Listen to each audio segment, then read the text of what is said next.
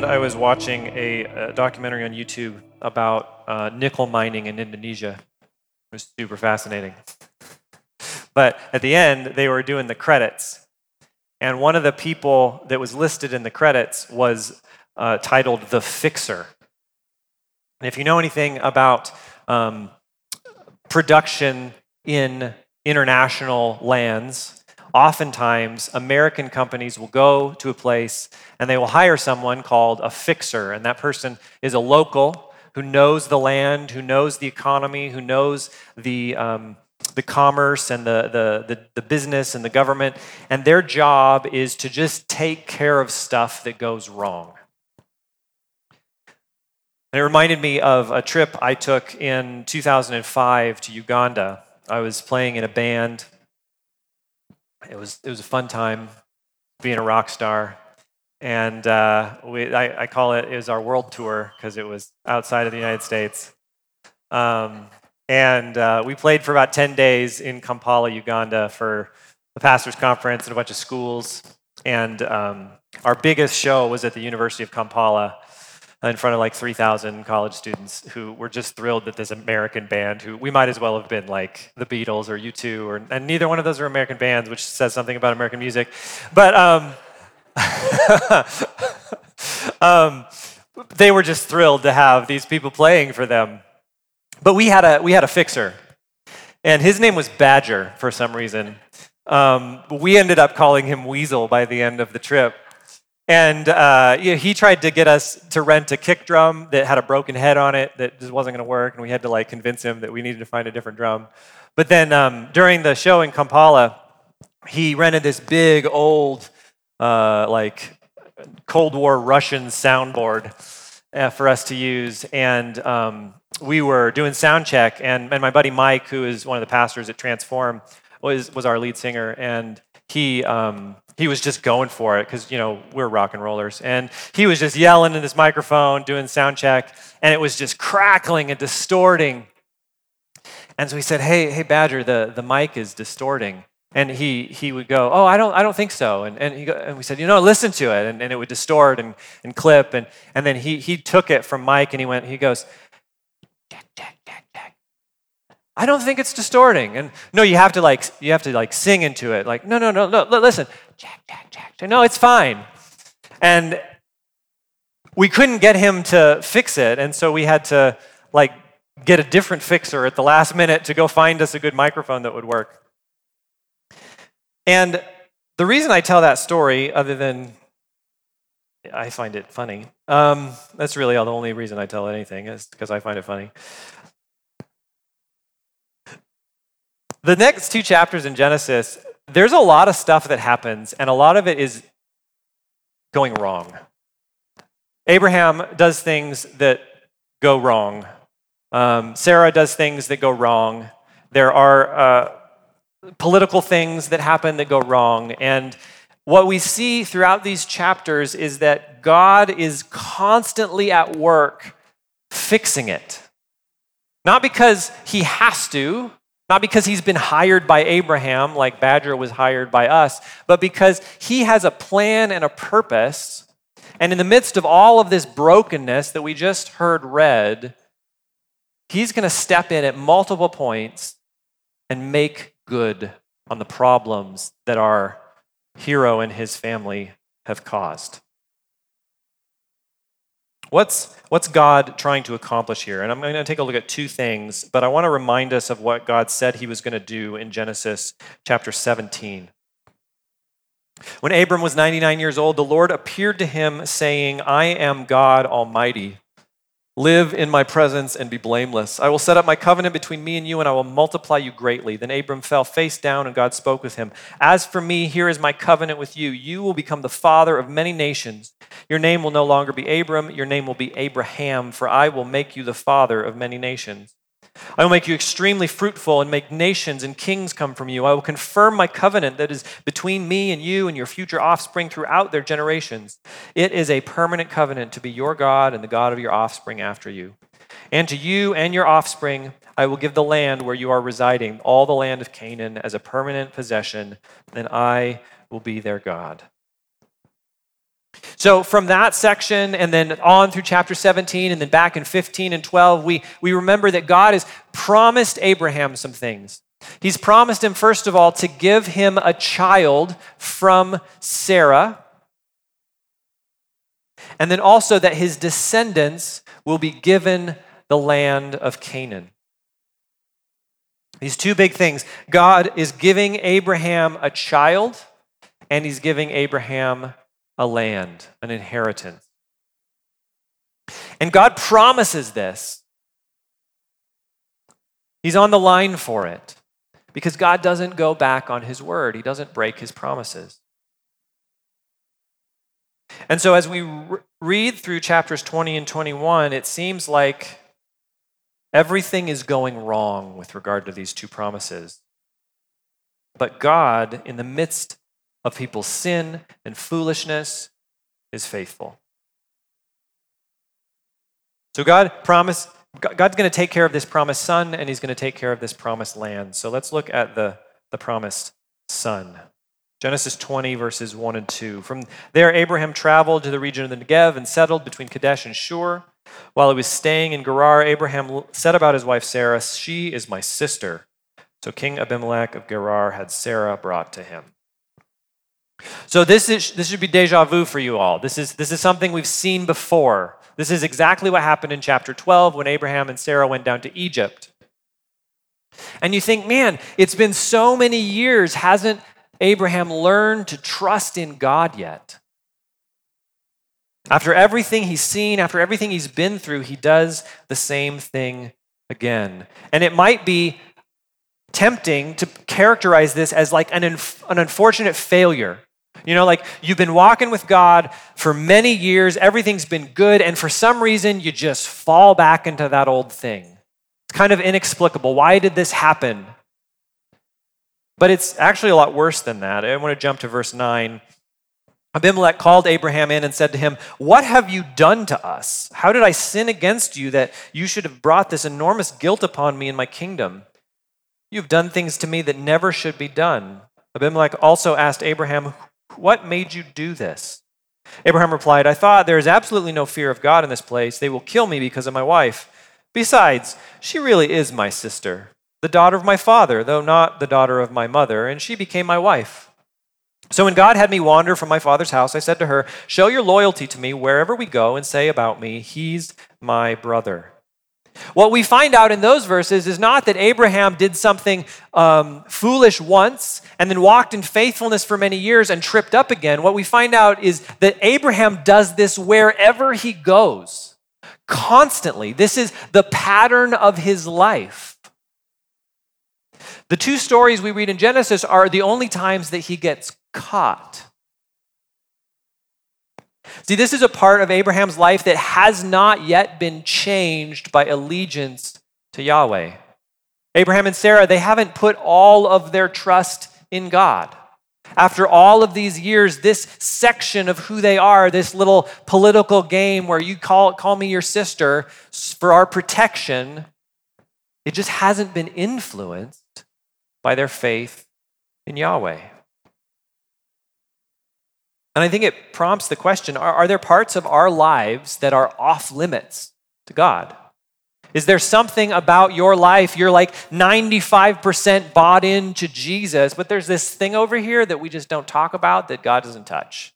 This is just my thing. Maybe it's a social media habit.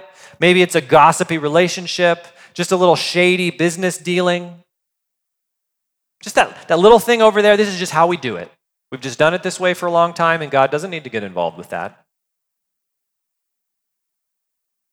And how would we tell if this is the case in our life? And I think Abraham is helpful here.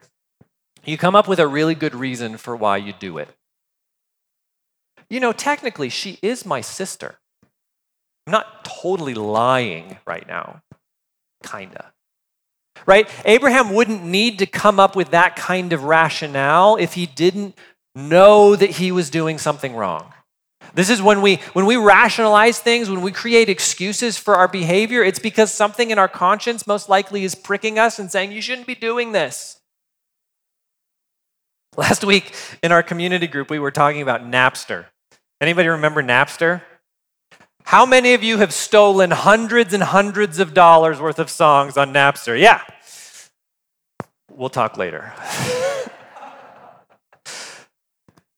You know what I used to say is, you know what, this album that I'm downloading, I don't have any money, so I wouldn't be buying this album in the store anyway, so I'm not really withholding my money from the artist because they wouldn't get it in the first place, so I might as well just listen to it for free.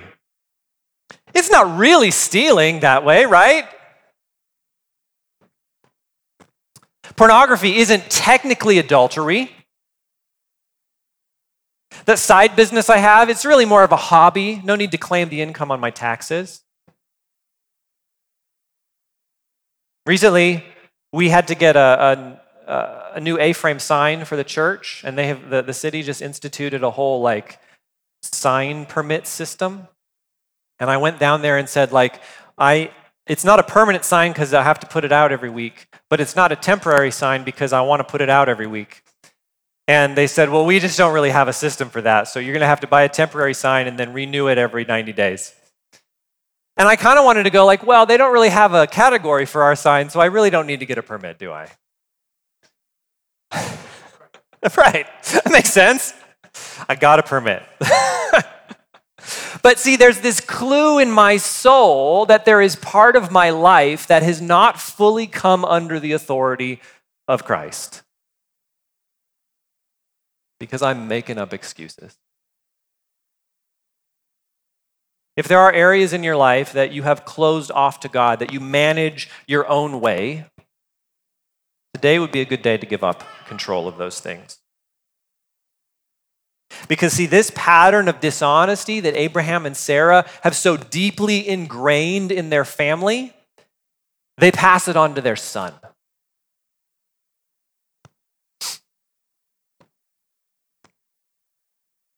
In chapter 26, we see Isaac and his wife do the same thing.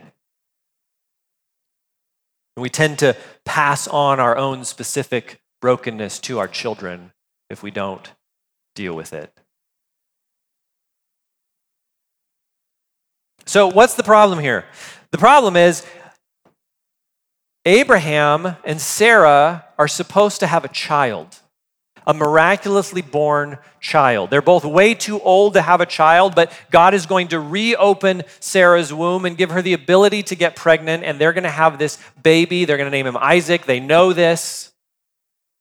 But now all of a sudden, Sarah is the wife of this foreign king. Uh-oh. This is not good for the plan. Abraham and Sarah's faithlessness, their lack of trust, is totally messing up the plan. But God's going to fix it. Look at verse 3. God came to Abimelech in a dream by night and said to him, "You are about to die because of the woman you have taken, for she is a married woman." Now Abimelech had not approached her, so he said, "Lord, would you destroy a nation even though it is innocent? Didn't he himself say to me, 'She is my sister'? And she herself said, 'He is my brother.' I did this with a clear conscience and clean hands." And then God said to him in the dream, "Yes, I know that you did this with a clear conscience. I have also kept you from sinning against me. Therefore, I have not let you touch her. Now return the man's wife, for he is a prophet, and he will pray for you, and you will live. But if you do not return her, know that you will certainly die, you and all who are yours."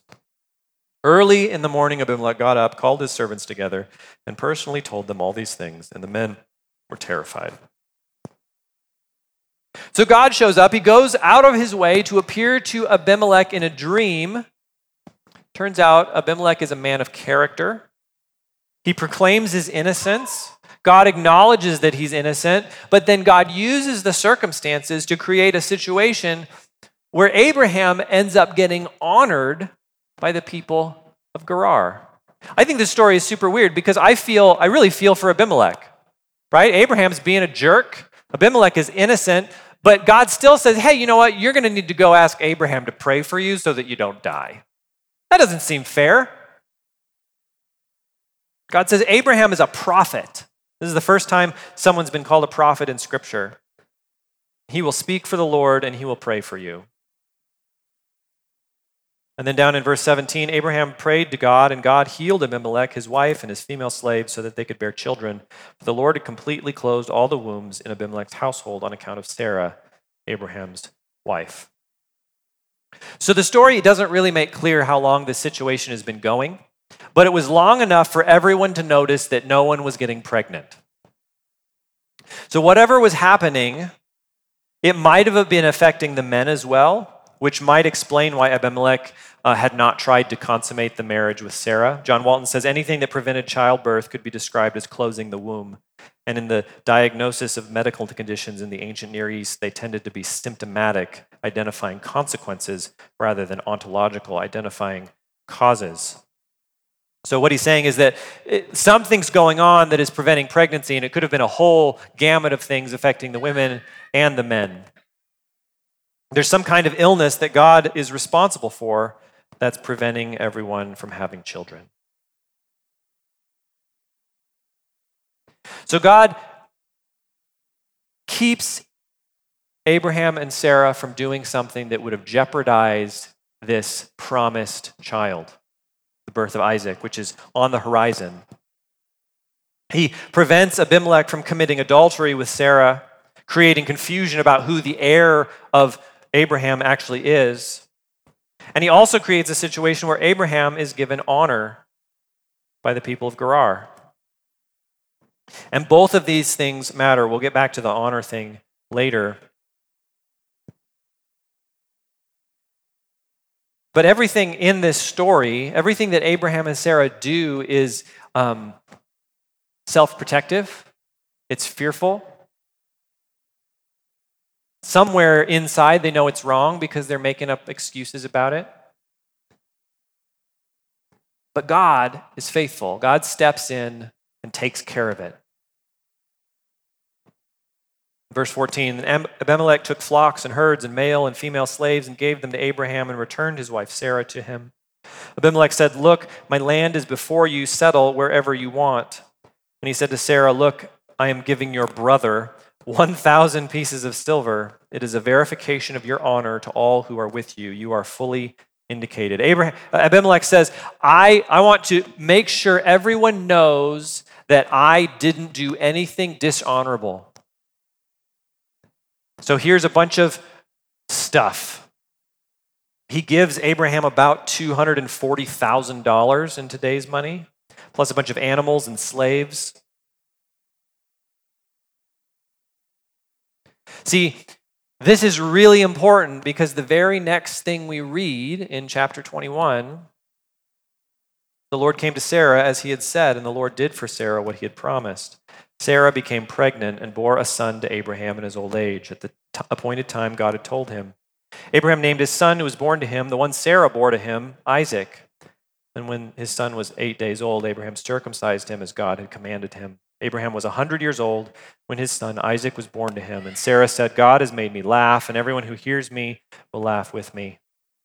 She also said, "Who would have told Abraham that Sarah would nurse children? Yet I have borne a son for him in his old age." And this is really critical in the story. If this whole thing with Abimelech had gone a different direction, there would be doubt as to whether or not the promised son was actually legitimate. And so God is protecting this circumstance all through there. We get to chapter 21, and it just kind of says and then Sarah got pregnant, right? The climax of this whole story, going back to chapter 12, where Abraham is going to have a son. He's going to be many nations. He's going to bless the world through his descendants. It just kind of happens. Sarah gets pregnant. Sarah has a son. Sarah's pretty excited about it. John Walton again says, "What God does should never cease to amaze us, but that he consistently shows himself capable of doing what he does without apparent effort is strikingly commonplace and entirely unremarkable." I think that's really interesting. There's some of you have come and talked to me recently, and I've kind of been feeling this sense that our Our situation with our gathering space on Sundays is kind of up in the air. We've got a good relationship with our landlords, but they've got plans for the building, and nobody's really quite sure how that's going to play out. And so I think a lot about like what would happen if we had to leave this space and get a different one. And when we got this space, it was something that we weren't looking for, that God completely dropped in our laps.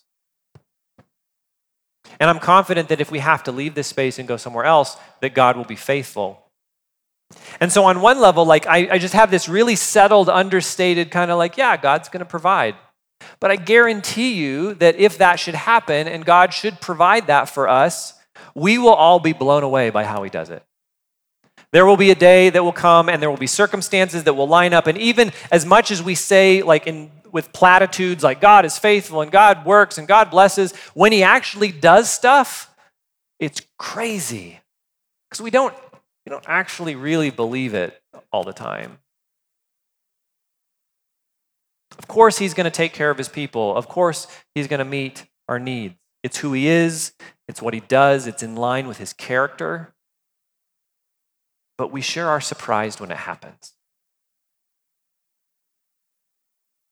So throughout this story, God makes sure to protect Abraham and Sarah from themselves and safeguard his promise that he would miraculously give them a biological son when there is no natural way to do that.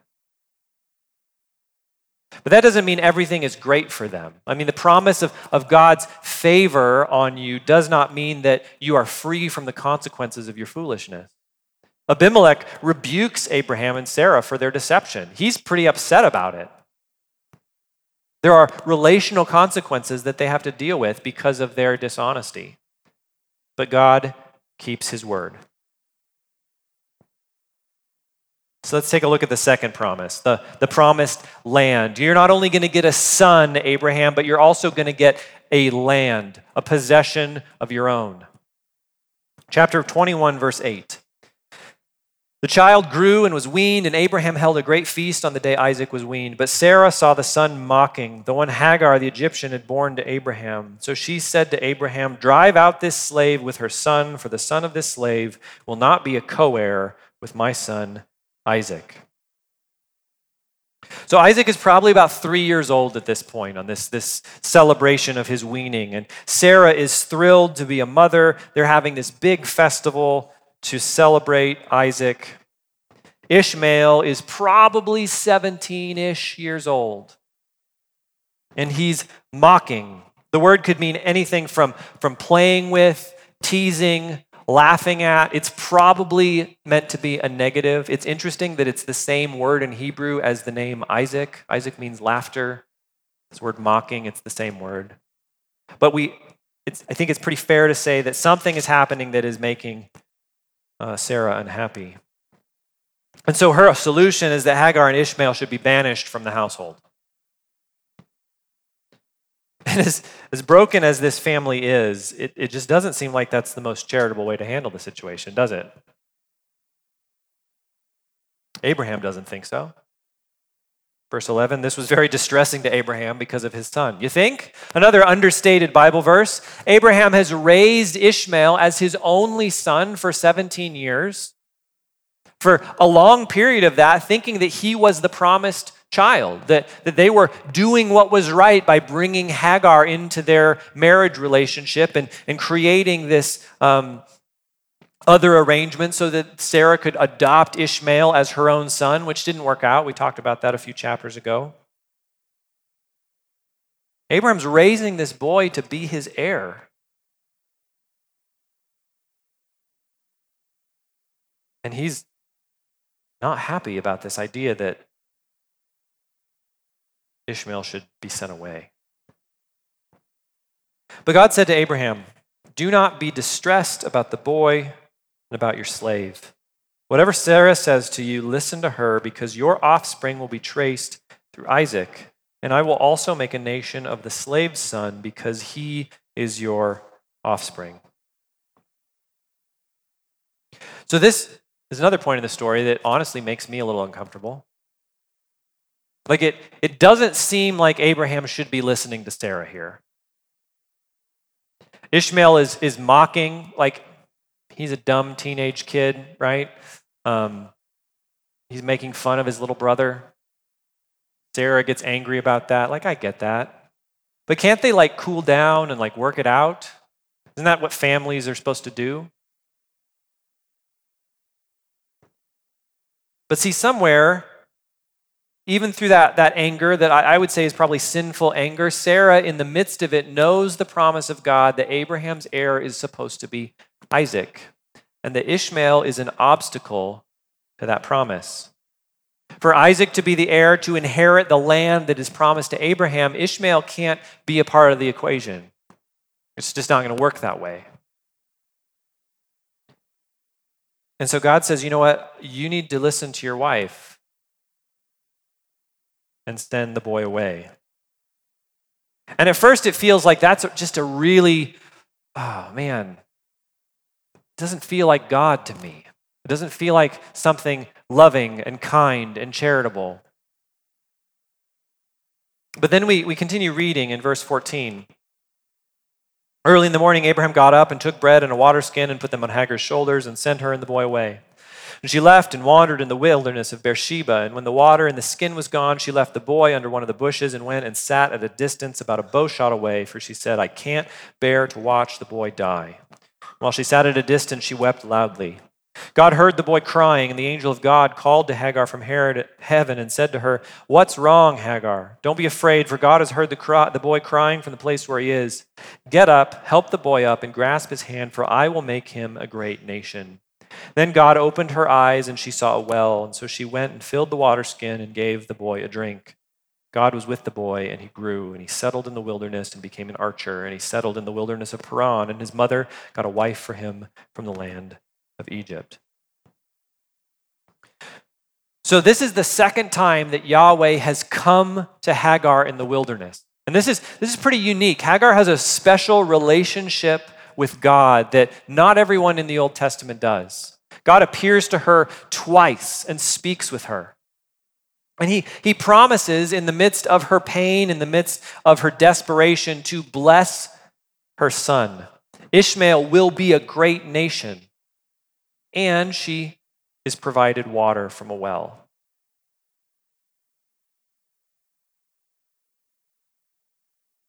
See, this whole situation was a problem to begin with. Hagar never should have been given to Abraham. Ishmael should never have been born. But that's what happened. That was the broken mess that Abraham and Sarah created. And God steps in and continues to love and care for them even though they weren't a part of the plan. He blesses Ishmael because he is Abraham's son, even though he's not the son of the promise that God is going to work his plan of redemption through. And it's almost if I used to read this and see God as kind of harsh, agreeing with Sarah to send Hagar and Ishmael out into the wilderness, and they're thirsty and they're going to die, and then he shows up at the last minute, and it just seemed really weird to me. But then I kind of started looking at it a little different. It's almost as if God is saying, you know what, Abraham, you cannot raise this family. You cannot care for these people. There's too much brokenness and pain here. I'm just going to do it for you. I'm going to take over here. I'm going to take this woman and her son, and I am going to move them out of your dysfunctional family, and I'm going to bless them. And that doesn't mean everything's, happily ever after. We can still imagine all kinds of challenges for a single mother and a teenage son on their own. But God is with them. God cares about them. God loves them more than Abraham could have. And in this giant problem of Abraham's own making, God steps in and fixes. So, briefly, I want to talk about the Ishmaelites. I don't know if you're like this, but I think I grew up in a space in the church where the Ishmaelites were like the bad guys, and the Israelites were the good guys. And if we read the rest of the Bible, it's kind of a mixed bag. They start out friendly to the people of Israel, but there's times where there's hostility between them. There's specific Ishmaelites that marry into Israelite families. Some of David's mighty men are connected with the Ishmaelites tribally. Isaac and Ishmael in chapter 25, they seem to be on friendly terms with each other when their father dies, when they bury him. And so as we read the Bible, there's really not a whole lot of evidence that the Ishmaelites should be seen as like the enemy. But what I think, as I think through my own upbringing, what I think makes me think this is that in the 6th century, 600 years after Jesus, the religion of Islam was founded. The Prophet Muhammad was said to have been a descendant of Ishmael. And the Quran tells a very similar story that we're reading here, except it makes Ishmael kind of the hero. And so it's easy for us to read the modern divisions between the Jewish people and the Muslim people or the Palestinian people into the text of Scripture. And I feel like I've done that a lot. But the text doesn't really do that. In fact, the text is very positive. God blesses Ishmael. He's going to have 12 sons. He's going to become a great nation. God keeps his promise to Abraham and also to his son Ishmael. The only thing that's going on here in the text is God is removing Ishmael from Abraham's immediate context because Isaac is the one that will inherit the blessing. So what's this blessing that Isaac is going to inherit? And this is where we get to the next part of chapter 21.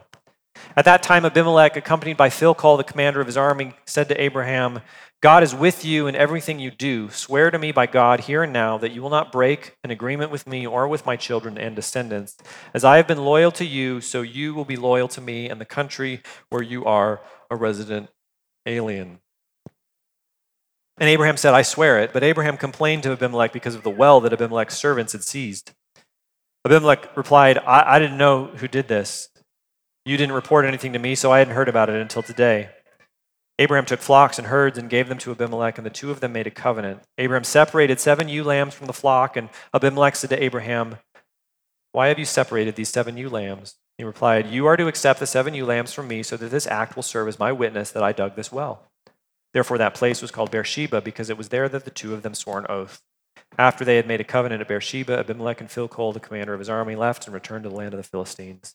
And Abraham planted a tamarisk tree in Beersheba, and there he called on the name of the Lord, the everlasting God. And Abraham lived as an alien in the land of the Philistines for many days. So remember in chapter 20, God comes to Abimelech and says, hey, I know you didn't do anything wrong, but Abraham needs to pray for you or I'm going to kill you. And it sets up this weird relationship between Abimelech and Abraham where Abimelech recognizes that there is something about Abraham. He has been blessed by God. He has been chosen by God.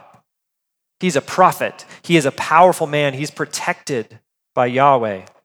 And so Abimelech comes to him, notice with military backup, just in case anything goes sideways, in order to make a treaty. And this is what they do. But Abraham is the sticking point. There's this well that he dug in the land, and Abimelech's men have taken it from him. And so Abraham says, hey, this is not right. I dug this well. And Abimelech goes like, I had no idea. Like that's kind of Abimelech's thing, right? Like every situation, like, I didn't know. So he says, let's fix it. And so Abraham pays for the well. It belongs to him. And he plants a tree. And this is the first time in the story that Abraham actually owns a part of the land that is promised to his family. This is the beginning of the inheritance of what is passed on to Isaac. In fact, this place, Beersheba, is where Isaac spends most of his life. In the midst of all of this brokenness and chaos, God is taking care of things, fixing things, preventing people from doing things that they will regret, all for the sake of his plan. These chapters illustrate that in the midst of all of our chaos, God is going to make sure his plans succeed. God wants to accomplish something in the family of Abraham that will stretch all the way up to the birth of Jesus, the one who will rescue humanity from sin and death. And fearful, lying men and foreign rulers and angry, jealous mothers and mocking teenagers and real estate disputes are not going to stop him. All the way back in Genesis 3, God prophesies the seed of the woman. In Genesis 12, Abraham, your descendant, the blessing to all the nations, he is going to come, and sin is not going to stop him. And we're going to notice something as we begin to dig into the life of Isaac, that the parallels between Isaac, this miraculously born son, and Jesus Christ are pretty striking. It turns out that Jesus is actually the greater promised son, the one who is also miraculously born and who will also inherit all things. Hebrews 1, in these last days, God has spoken to us by his Son. God has appointed him heir of all things and made the universe through him. Jesus is ultimately the fulfillment of the promise to Abraham that all of the nations will be blessed through him. And we are invited to join Jesus as co-heirs of all things. In Romans 8, Paul says, "For you do not receive a spirit of slavery to fall back into fear. Instead, you receive the spirit of adoption, by whom we cry out, 'Abba, Father.' The Spirit himself testifies together with our spirit that we are God's children, and if children, also heirs, heirs of God and co-heirs with Christ, if indeed we suffer with him, so that we may also be glorified with him."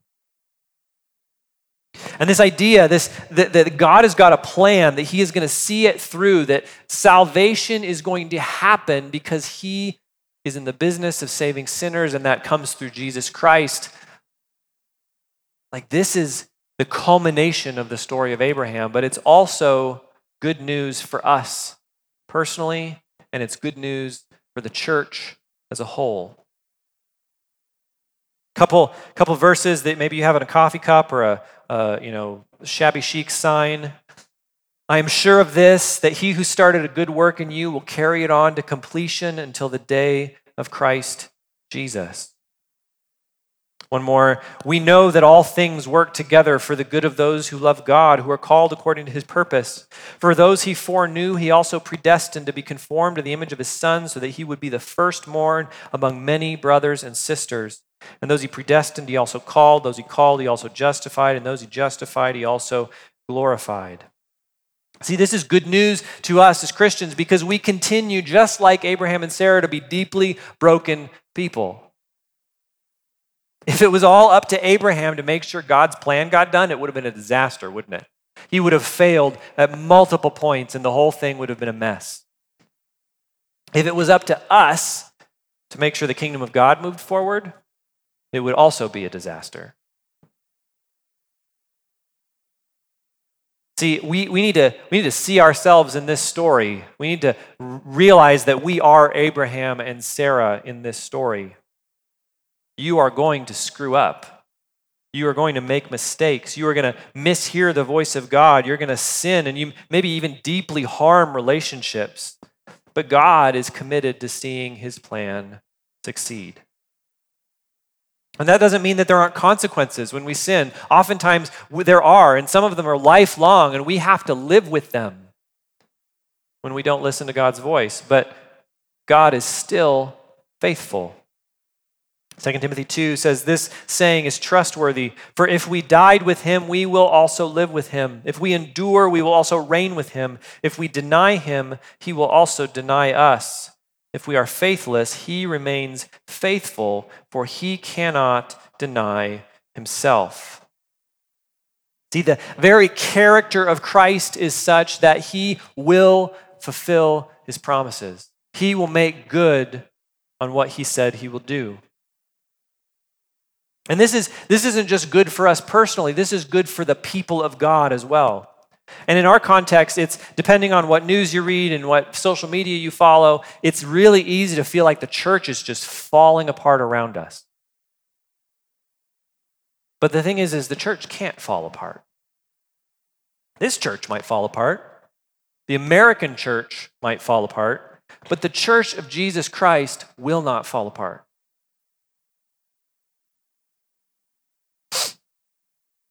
Matthew 16 says, when Jesus came to the region of Caesarea Philippi, he asked his disciples, "Who do people say that the Son of Man is?" And they replied, "Some say John the Baptist, others Elijah, still others Jeremiah or one of the prophets. But you," he asked them, "who do you say that I am?" And Simon Peter answered, "You are the Messiah, the Son of the living God." And Jesus responded, "Blessed are you, Simon, son of Jonah, because flesh and blood did not reveal this to you, but my Father in heaven. And I also say to you that you are Peter, and on this rock I will build my church, and the gates of Hades will not overpower it." See, the church of Jesus Christ cannot fail in its mission to make disciples because Jesus won't let it. If the mission was up to you and me, we would totally fail. We constantly fail. I fail all the time. But Jesus will see it through to the end because God is faithful to his promises, because he is committed to what he said all the way back to Abraham, that all the nations of the world will be blessed through you.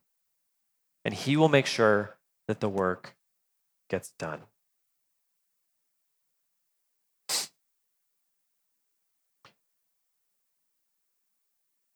Let's do some questions.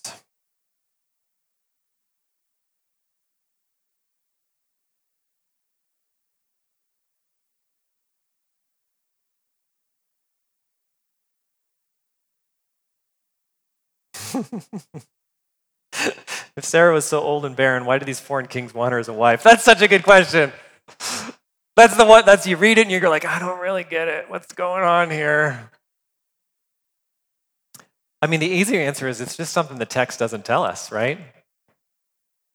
A lot of the commentaries wrestle with this question, especially a lot of the older ones. Like a lot of the ancient church fathers wrestle with this, and they have theories about the patriarchs lived longer. Like we'll see that I think Abraham is 175 or something when he dies, and so they live longer. So being 90 years old is like being 40 years old today or something. Others would say that God had blessed her with this rejuvenated youthfulness after her womb was opened. There were all these hormones happening, and so that's a possibility. Another option, which maybe is a better one, is that oftentimes in the ancient world, marriages were political. Right? You would marry a princess from a foreign tribe, not because you fell in love with her, but because you wanted to make a political alliance. And Abraham is this powerful nomadic tribesman, and it might just be that in both situations where it goes wrong for their little lying scheme, the rulers were just interested in protecting themselves and forming an alliance, and an unmarried sister would do that. Honestly, we just don't know.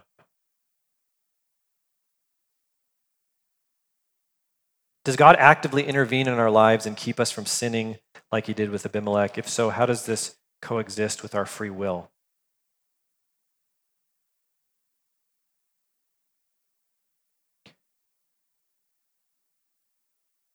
I mean, I don't know what he does in your life, but he can, right? The fact that we see that he intervenes in Abimelech's life means that he can intervene in anybody's life. I think if we opened up the mic for stories of what that would look like, I bet we would have a lot of people sharing about how they were saved from really terrible things, either through a dream or through a set of circumstances or advice from a friend or opening up the Word of God. So I think God does actively intervene in our lives in multiple ways. And I don't think that's a problem for free will. I mean, Abimelech wasn't forced to act the way he did. He was warned, right? Don't do this or I'm going to kill you, was the warning, right? And he could have been like, I don't care, and continued on with it. It didn't impact his free will for God to step into his life and give him a warning. He still had it, and he still had a choice to make.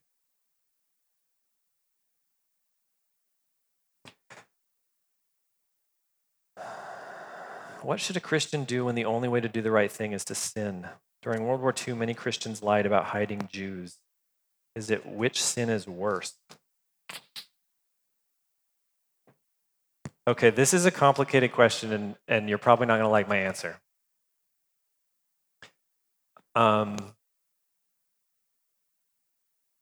I don't believe that there is ever a situation where the only option is to sin. I just don't think that that's true. I think, especially, and this is especially when we talk about, like, everybody goes, you realize that you've lost the argument when you bring up Hitler, right? So when you talk about things like World War II and the work of people hiding Jewish people from the Holocaust and all of that, like, we imagine that there's a situation in which the only way to bring good about this situation is to act in evil. And God doesn't do that. Like, God is never doing that. He's always acting out of his goodness, and he asks us to imitate him. And so I think oftentimes we have a real lack of imagination when it comes to these thought experiments that hopefully none of us will ever have to experience. Brother Andrew, who's a missionary in the Soviet Union, died I think it was about a month ago. And what he did was he smuggled Bibles across the Iron Curtain in a VW Bug.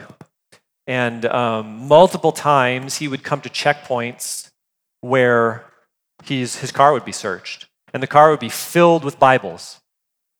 And he would pray. And he would say, God, blind the eyes of these guards so that they don't see the Bibles. And and they would search his car. And like sometimes for like hours, they would detain him. And they would never find anything. And there'd be Bibles like literally sitting on the seats. And not that that's like going to happen in every situation, but I think what often we lack is the imagination of God intervening in a way that doesn't require us to walk in unrighteousness, because I just don't think God ever calls us to do that.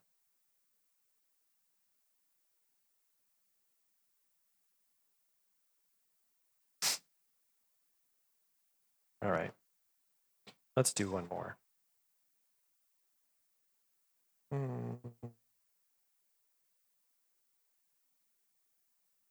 You guys know you can jump on here and like upvote these questions. There's a lot of them. Maybe later. Is a possible reason why Abraham and Sarah were never able to have children before Isaac because of how closely related they were to one another? I don't know. Maybe. I don't know anything about that. Genetics. I think there's this kind of running theme throughout the scriptures, and we see it a couple times in chapter 20 and 21, that God, the people of God in the ancient Near East have this idea that God is responsible for children, right? That he is the one that brings fruitfulness. And they don't have a really deep scientific understanding of how that works the way we do, and our understanding is full of holes as well. Like it's still kind of a mystery in many ways. But they had an idea of the basics, and so I hesitate to think that like they didn't really know that there were reasons why children were not going to happen if two people were too closely related, because I don't really think that's true. I think that's a different issue.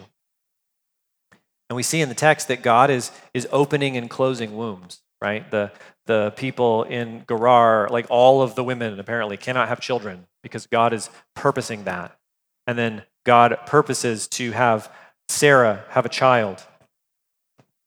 And while there are a lot of reasons for an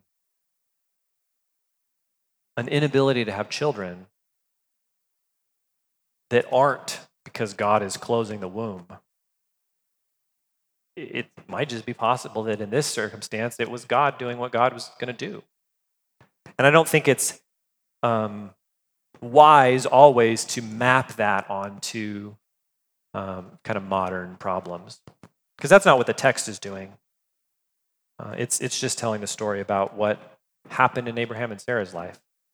They were an older couple. They never had children. For whatever reason, we pick up in their story when they're already past the ability to have children. And so that's where the story picks up, and we just don't really know. And so I mean, pastorally, and I don't know if anybody is struggling with this right now, but I would say, like, pastorally, if you're in a situation where you want to have children and you can't have children, like, don't read too much into this idea that it's God that is preventing you from having children. It might be. I don't have the knowledge to be privy to that. But it might also just be that we live in a world that is marred by sin, and there's multiple reasons why that isn't happening. And that's definitely something to bring before the Lord in prayer and to surround yourself in godly community and work through. But it doesn't, I would be hesitant to say that even as we see that God is responsible for doing this in this story, I wouldn't want to put that on us today. And I don't know if anybody's feeling that way, but if so, like, that's not the only reason why there's issues of infertility in the world. So, good questions. We're going to take communion. And in a room like this, like, it's pretty easy to guess that there are some of us that are just really weary and broken for whatever reason. Maybe you barely made it here after a really terrible week, and you don't have the courage to even talk about what went on with anyone in this room. And maybe you're resonating with Abraham and Sarah because you brought that situation on yourself and you're living with the consequences of it. Maybe you're resonating with Hagar and Ishmael because other people have harmed you.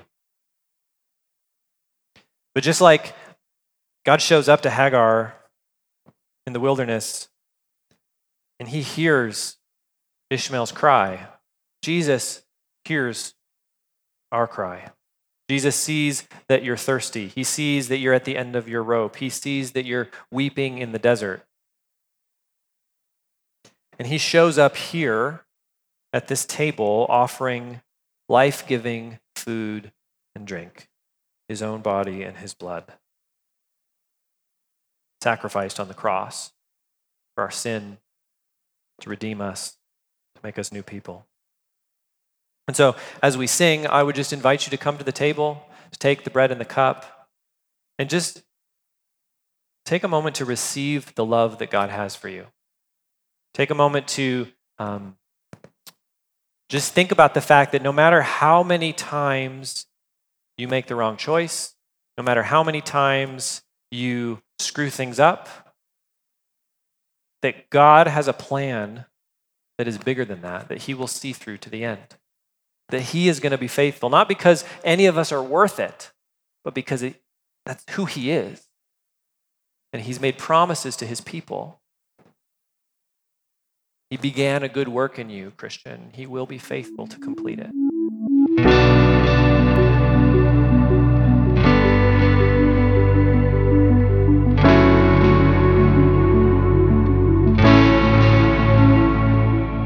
You've been listening to the Revelation Church Coeur d'Alene podcast.